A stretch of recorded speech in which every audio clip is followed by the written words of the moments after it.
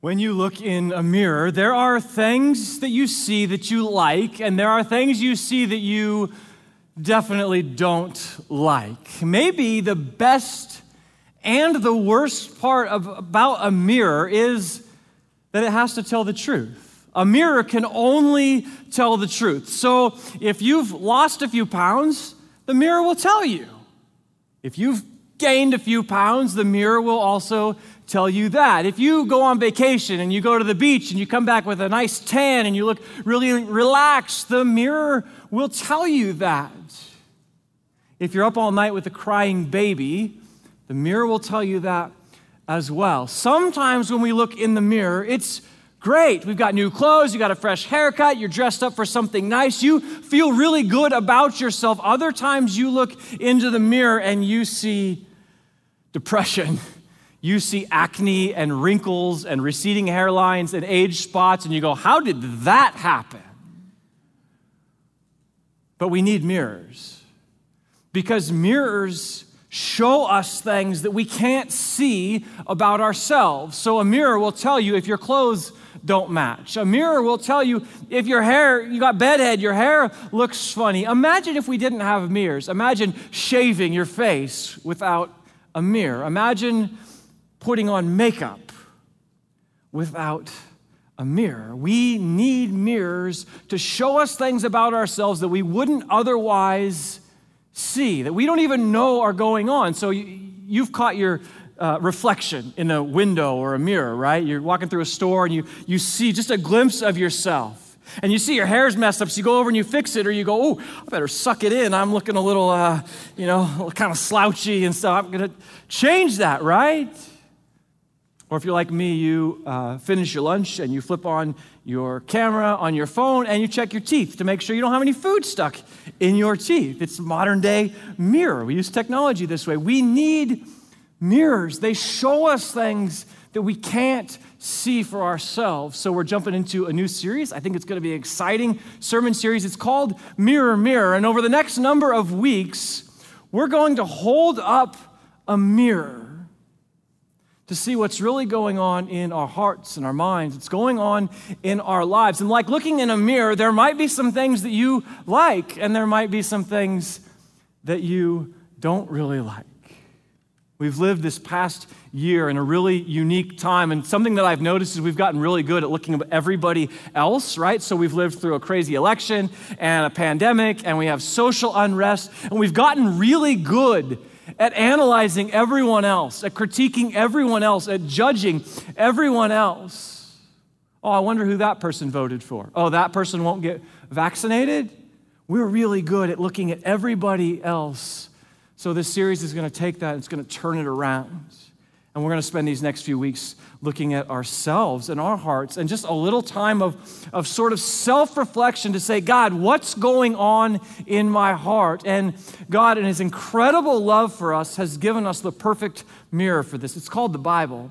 And when we read the Bible and study the Bible, it works like a mirror. It shows us what's going on inside of us, what's happening in our hearts, and what's going on in our lives. So we're going to jump right into it today and hold up the mirror. Luke chapter 8, if you got a Bible with you, go there. Luke chapter 8. If you're joining us online, thanks for tuning in. Glad you're hanging out with us. And if you didn't bring a Bible, I'd love for you to still follow along. So on your phone, you could go to like Bible.com or something like that and look for Luke chapter 8. If you get to Matthew, keep going. If you get to Mark, keep going. Luke chapter 8. And these few verses that we're going to start with today, these are verses that often, if you were just reading your Bible, you might skip over.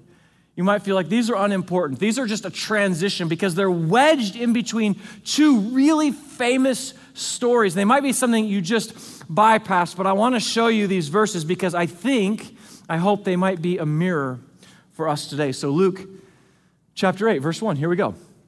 It says this, after this, Jesus traveled about from one town and village to another, proclaiming the good news of the kingdom of God. So slow down for a minute. Jesus is traveling around the Middle East in the first century. And it says that he's proclaiming this message that is the good news of the kingdom of God. What does that mean? We hear that phrase in Christianity a lot, good news, and we hear about the kingdom of God. Do we know what that means? We don't live under a king, but historically many or most people have. And what Jesus is saying, he's announcing there is a new kingdom and there's a new king. In fact, God himself is going to reign as king. And people who have lived under a king or in a kingdom would often think of a king as someone who is oppressive, selfish, someone who first thinks about themselves and building their empire and doesn't think about their people.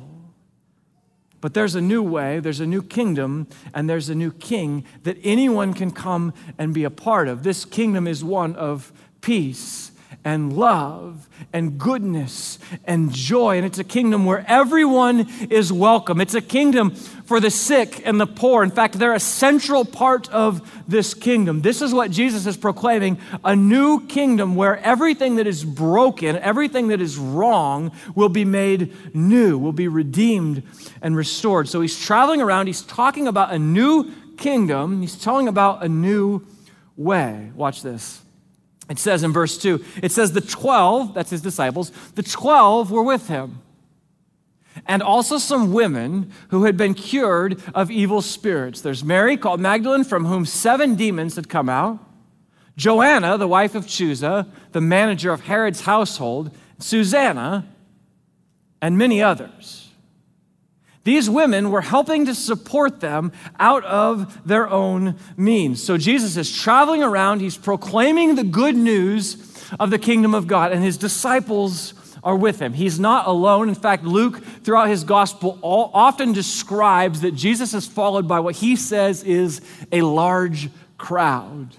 And he says that there's a whole bunch, in this case, there's also a whole bunch of women following Jesus. Now, there's a bit to unpack here. It's really fascinating because in the first century, rabbis, teachers, didn't teach women. They only taught men. All their students were men. And so just by mentioning that there are women following Jesus, that there are women that are a part of this movement, that are a part of this mission, Luke is trying to tell us something about Jesus, that Jesus welcomes everyone into what he's doing. And not just welcomes people, but he actually elevates people out of the shadows, unexpected people. He's so different from his first century contemporaries. He's so different from other teachers. Luke is telling us the admission requirements at the University of Jesus are not like any other place. He's operating on an entirely different platform where anyone is welcome to come and be a part of it. And he's just different than other teachers. And Luke says it in such a way, it's almost offhanded or like it's this sort of afterthought that he would mention there's women there. But this is a really big deal. And we know about Luke that Luke doesn't waste words. Everything that Luke says is really important. He's a detailed guy. He's Dr. Luke. He's a detailed guy. He speaks into all the details on purpose. And we know that God doesn't waste ink in the Bible. He doesn't just put random stuff in there as filler. So there's something happening here. We're getting this information for a reason. And we actually learn a little bit about some of these women. They're mentioned by name. So we've got Mary Magdalene, we've got Joanna, and we've got Susanna. Now, so interesting.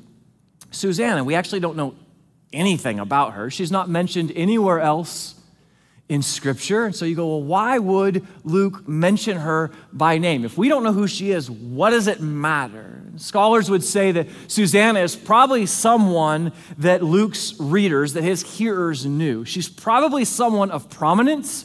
She is probably someone of considerable wealth. It's a big deal that she's following Jesus, that she would give up what she has or risk what she has to follow this sort of startup ministry. It's a big deal. And so Luke drops her name in here. We get 2 other people, Mary Magdalene and Joanna. You've probably heard about Mary Magdalene, or maybe you've heard about her from other stories in the Bible. She seems to have been someone who was pretty close to Jesus and the disciples. Now, history has done weird things with Mary Magdalene. He's done a lot of different things. A lot of people in history have claimed that she was a prostitute. She was this prostitute who came and followed Jesus and the disciples. That is not in the Bible. That is something that a religious leader said centuries ago, and it stuck for some reason. And people said, oh yeah, Mary Magdalene, she's a prostitute. Not in the Bible.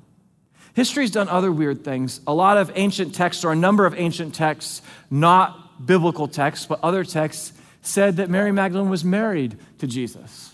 If you saw the movie The Da Vinci Code, I think the story there was that Mary and Jesus actually have children. So history's done lots of things with Mary. Clearly none of that is true. Jesus was not married and Jesus didn't have any kids. But we can say about Mary Magdalene that she's somebody who was close to Jesus and close to the disciples. So Mary was there at the cross when Jesus died. And Mary was the one who went to the garden on Easter morning. She went to mourn at Jesus' grave. She's the one who found that the stone had been rolled back. She's the person that Jesus first appeared to and called her by name. She's somebody associated closely with Jesus. And then we have Joanna. What we know about her is that she's the wife of Chusa, who is apparently someone important in Herod's household, the manager. He's the steward of Herod's household, some high-ranking official. Now, this is pretty interesting because Herod, he no likey Jesus. Like this is not a good match. And I just wonder if Herod finds out that Joanna and Chusa are following Jesus, if Herod finds out that Chusa's paycheck is going to support Jesus, who people call the king of the Jews, when Herod's like, no, I'm the king of the Jews. If he finds out that his money is actually going to support Jesus, he's not going to like that. And so you just wonder for Joanna, how dangerous is it to follow Jesus? And you'll understand why that matters in a minute. But listen to their stories. Luke tells us this: they've been cured of diseases. So some of them had diseases, and they met Jesus, and he heals them. Some of them were cured of evil spirits. Mary apparently is one of them. She is full of evil spirits, and Jesus gets the evil spirits out of her. And the phrase, they're evil spirits, the better, more literal translation is actually something that is harassing her spirit. And so when we read evil spirits, we might go, oh, yeah, that's a thing in the Bible, and we kind of just bypass it, like it's just routine. But just think about that. She has something that is harassing her spirit. That sounds agonizing to me. We don't know exactly what's going on or what that looked like. In the Bible, there's lots of manifestations of evil spirits. There are some evil spirits that oppress people or possess people that cause them to throw themselves on the ground. There are other evil spirits that seem to cause people to hurt themselves, to cut themselves.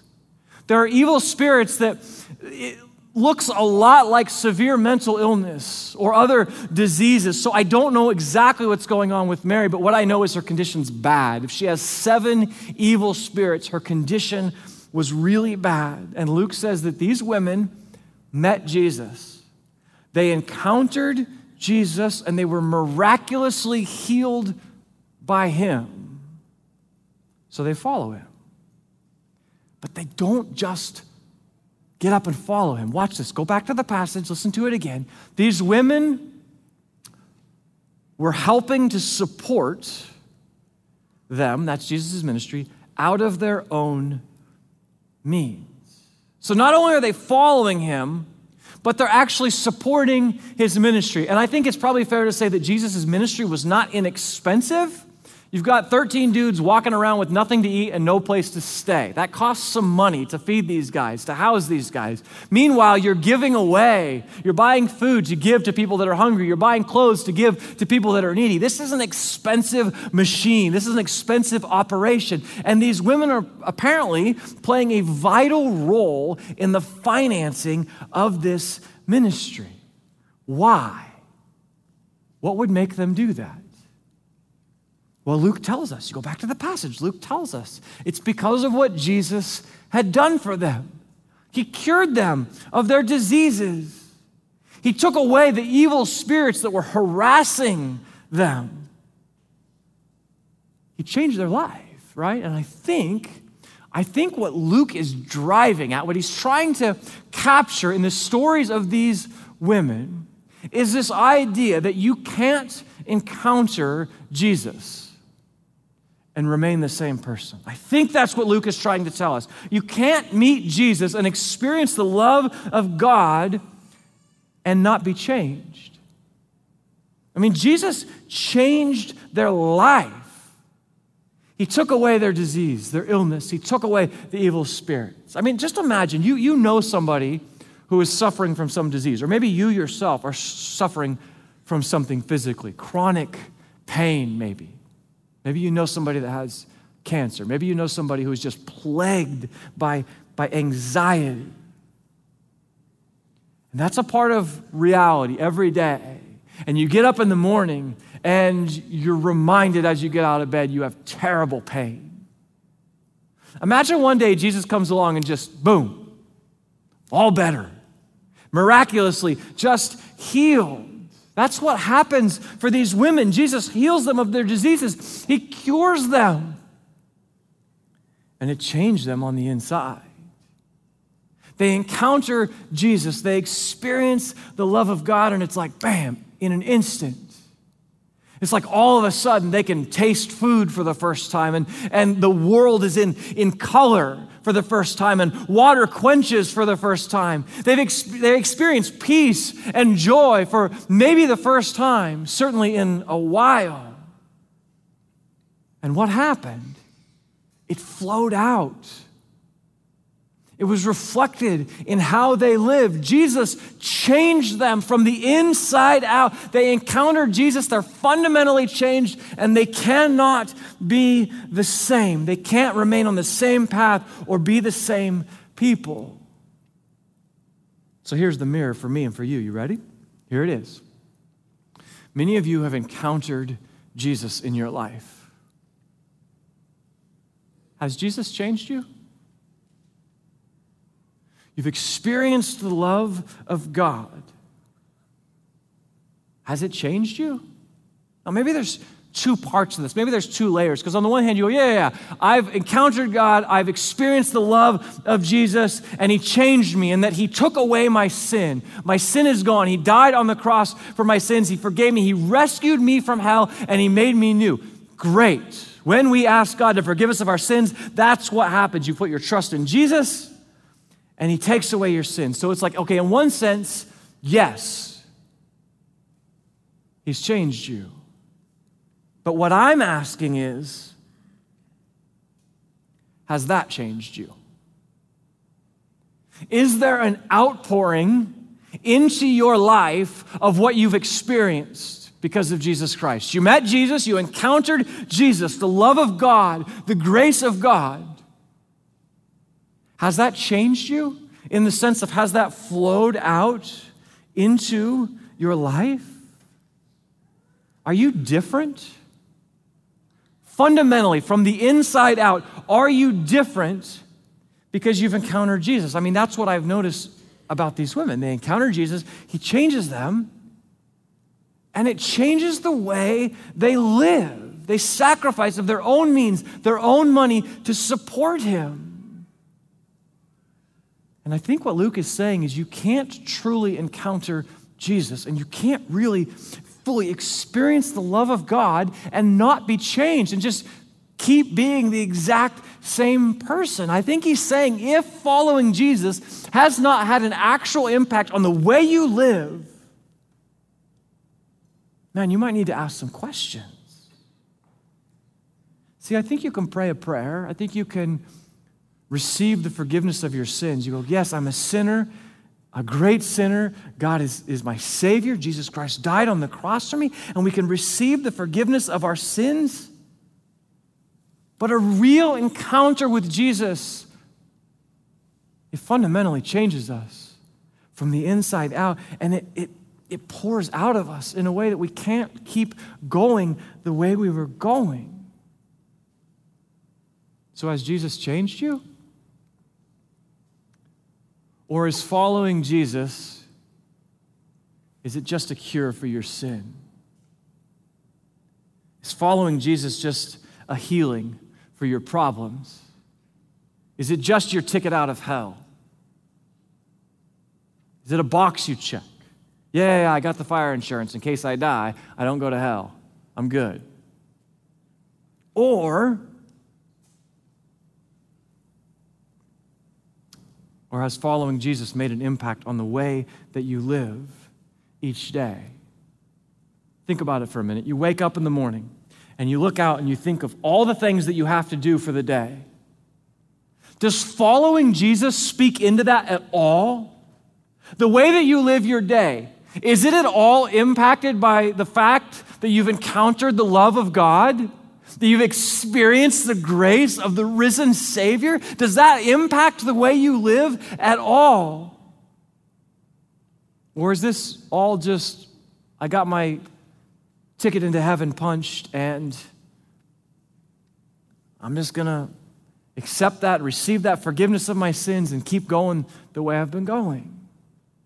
Has Jesus changed you? Turn over to James 2 if you got your Bible, just a little to the right.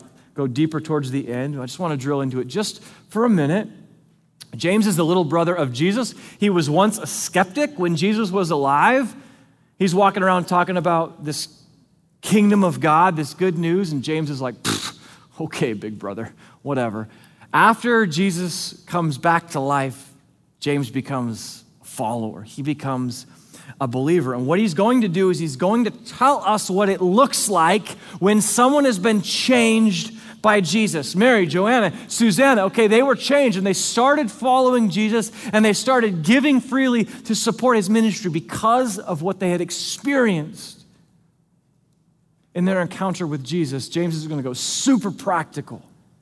What does it look like for me and for you to be changed by Jesus? And he gives us a description of someone who encounters Jesus and hasn't really been changed, and then he's going to describe someone who encounters Jesus and actually has been changed. So listen to this. Listen to what James says. James 2, starting in verse 14.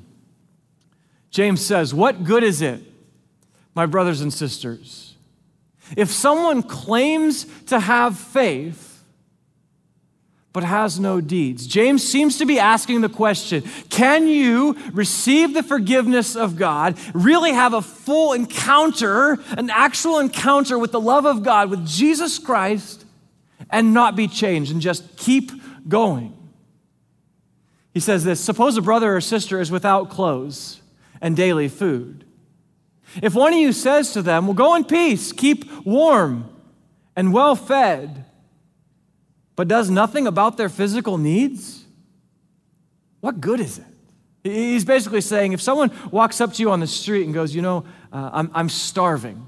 My family and I have nothing to eat. And you go, well, God bless you. Stay well fed. If it's the middle of a storm in the winter, there's snow piling up everywhere, your neighbor comes over, knocks on the door, hey, listen, our heat is out. We don't have any wood for the fireplace. And you go, well, Lord bless you. Stay warm over there. Like, that's stupid. That doesn't help anyone, right? And that's what James is saying. He's going, some of us are speaking about our faith, but are we doing anything with it? Watch this. He says, in the same way, just like those examples, faith by itself, if it is not accompanied by action, I don't like this part, is dead, he says. Talks about a faith that is dead, a faith that is not accompanied by action. There's no living out of it. There's no outpouring of it. He describes this faith as dead. That doesn't sound good. It gets worse. Keep going. Verse 18. He says, but someone will say, you have faith, I have deeds. Show me your faith without deeds, and I will show you my faith by my deeds. You believe that there's one God? Good. Even the demons believe that, and they shudder. You foolish person, do you want evidence that faith without deeds is useless? Oh, I don't like that. It's harsh. A faith, James has described, a faith that is dead and useless. When Jesus is your big brother, you're a little scrappy, all right? You just kind of walk right into it. You got issues, and that's what's going on with James. But he's going, man, some of you, he's going, brothers and sisters, some of you are living a faith. Okay, you prayed a prayer. You received the forgiveness of your sins. Your heavenly ticket is punched. Your get out of hell free card. You carry that around in your pocket. Fine. What's the result? You received forgiveness of Jesus Christ, but what's the result? Mary, Joanna, Susanna, Jesus healed you. Awesome. What did you do about that? What's the result of that? And basically what James is saying to us, he's saying, is your faith, is it just lip service? You can quote a bunch of Bible verses, cool. I mean, that's good. But does it change the way you live? You've encountered the love of God. Are you a different boss? Are you a different wife? Are you a different friend? Are you a different dad? Are you a different grandfather? Because you've experienced the love of God, because you've encountered Jesus? Or is this just a cure for your sins? Is that it? It's just to get out of hell. James calls that faith dead and useless. And while it might sound like James is coming in pretty heavy, it sounds like he's coming in and he's condemning us, he's beating us down, or he's adding burden onto us. He's actually not. He's going, my friends, there's a better way. There's more for you than just check the box and go, oh yeah, Christian, oh yeah, Jesus. It's not just that. It's so much more than that. He's like, there's a new way. There's a better way where you can fully experience God. You can live and love like Jesus because you've been touched by Jesus. There's more for you. Watch this. He says this in verse 21. He says, was not our father Abraham considered righteous for what he did when he offered his son Isaac on the altar? You see, his faith and his actions were working together. And his faith was made complete or was evidenced by what he did. James goes, yeah, there's an option to have a faith that is dead and useless, or there's another option. And that's a faith of action. That's a faith that is active. Abraham believed and trusted God, and the Bible says that it was counted to him as righteousness. But James says his faith was evidenced. It was made complete by what he did, by how he lived it out, that he actually trusted God even with his own son. It wasn't just like, yeah, God, I trust you. Yeah, God, I believe you're up there. It's like, no, I'm going to go and live that out by trusting you, Lord. It was an active faith. It seems to be what these women in Luke were exhibiting. Was an active faith. Because they'd met Jesus, they'd encountered Jesus, they went to work to live and love like him, not out of burden, not because Jesus demanded it, not because Jesus said, I'll forgive you, I'll cure you of your illness if you will do these things, not at all. They had experienced, they had actually encountered Jesus, and it was more than just check the box, my sins are forgiven. Now they want to live and love like Jesus. They wanted to advance his kingdom. The effect of God's grace showed up in their lives. Does it show up in yours? Does the encounter that you've had with Jesus permeate into your life? The design is that following Jesus would impact every corner of your life. That following Jesus would have something to say about how you talk to people, how you run your business, how you parent, how you pay your taxes, how you make decisions, how you set priorities. That all of that would be impacted by the fact that you have encountered Jesus. So stand in front of the mirror with me for just a minute. You look into the mirror, you might like some of what you see, you might not like some of what you see. Has Jesus changed you? You've encountered Jesus. Has he changed you? Now, some of you have never encountered Jesus. You've never encountered the love of God. Here's who Jesus is. He's the living God. He died on a cross for our sins. He rose from the dead to defeat death. The Bible says if you believe in your heart and you confess with your mouth that Jesus Christ is Lord and he's raised from the dead, that God forgives all your sins, past, present, and future. And he starts to change you from the inside out to make you into the person that God designed you to be. For so many of us, we've encountered Jesus. We've experienced the love of God. Has it changed you? I'm going to get you out of here. Just one more thing. I want to give you something to chew on this week as you think about all this. Really want to invite you to keep hanging out with us for the next few weeks as we hold up the mirror.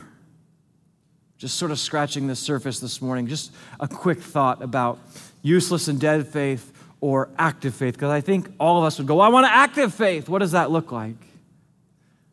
Well, an active faith is just that. It's one that's active, meaning if your faith is dead and useless, if it feels that way, it might be that you need to get moving.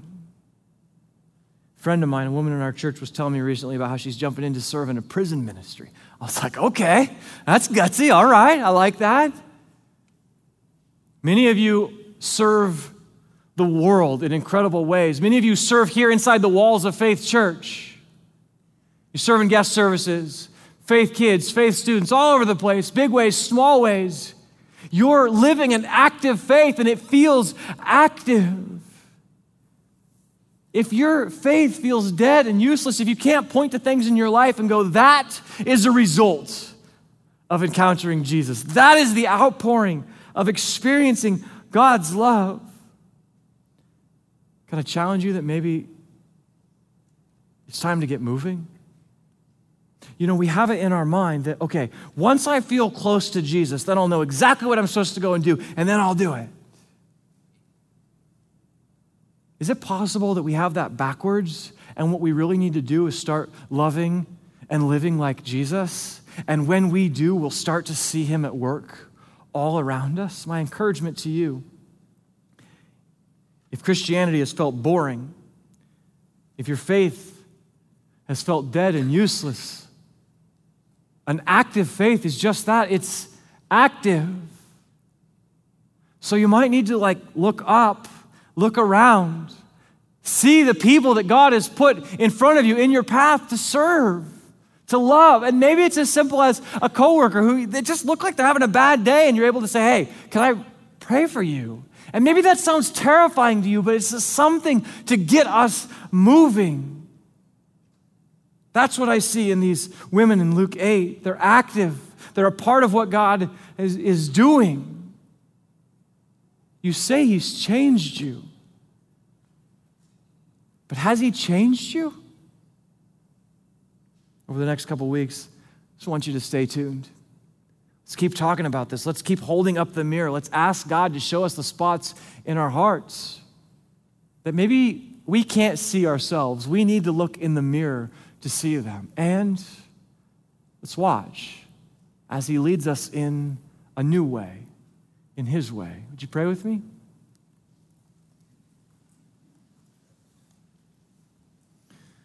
King David writes in the Psalms, search me, O God. Know my heart. Show me any evil and ugly, grievous ways in me. And lead me in a new way, in the way everlasting. God, you have changed our lives. Maybe you haven't healed us of every disease or cured us of everything in our lives, but you've changed us radically. You've made us new. You've forgiven our sins when we call upon you through Jesus Christ. But God, the design is that that's not the end of the road, right? It's that it comes out of us, pours out of us. God, I hate that when I look in the mirror, I have moments where my faith looks, oh, I hate this phrase, dead and useless. I don't want to live a life where my faith could be described as useless. God, help us. Help us to look up, to see people that we can love and serve. Help us to see ways that we can live and love like Jesus. Help us to be not concerned by messing things up, but to boldly love people, to walk into messy situations with people, to love them and serve them. God, for some of us where our faith journey, where Christianity has felt boring, help us to get moving, to get off the bench, to get in the game. We don't have all the answers, but we want to love people. We believe that you've changed us, and so we want to live a different kind of life, one that looks like the life Jesus lived. So God, help us. Show us a new way. Lead us and help us to follow. It's through Christ I pray. Amen.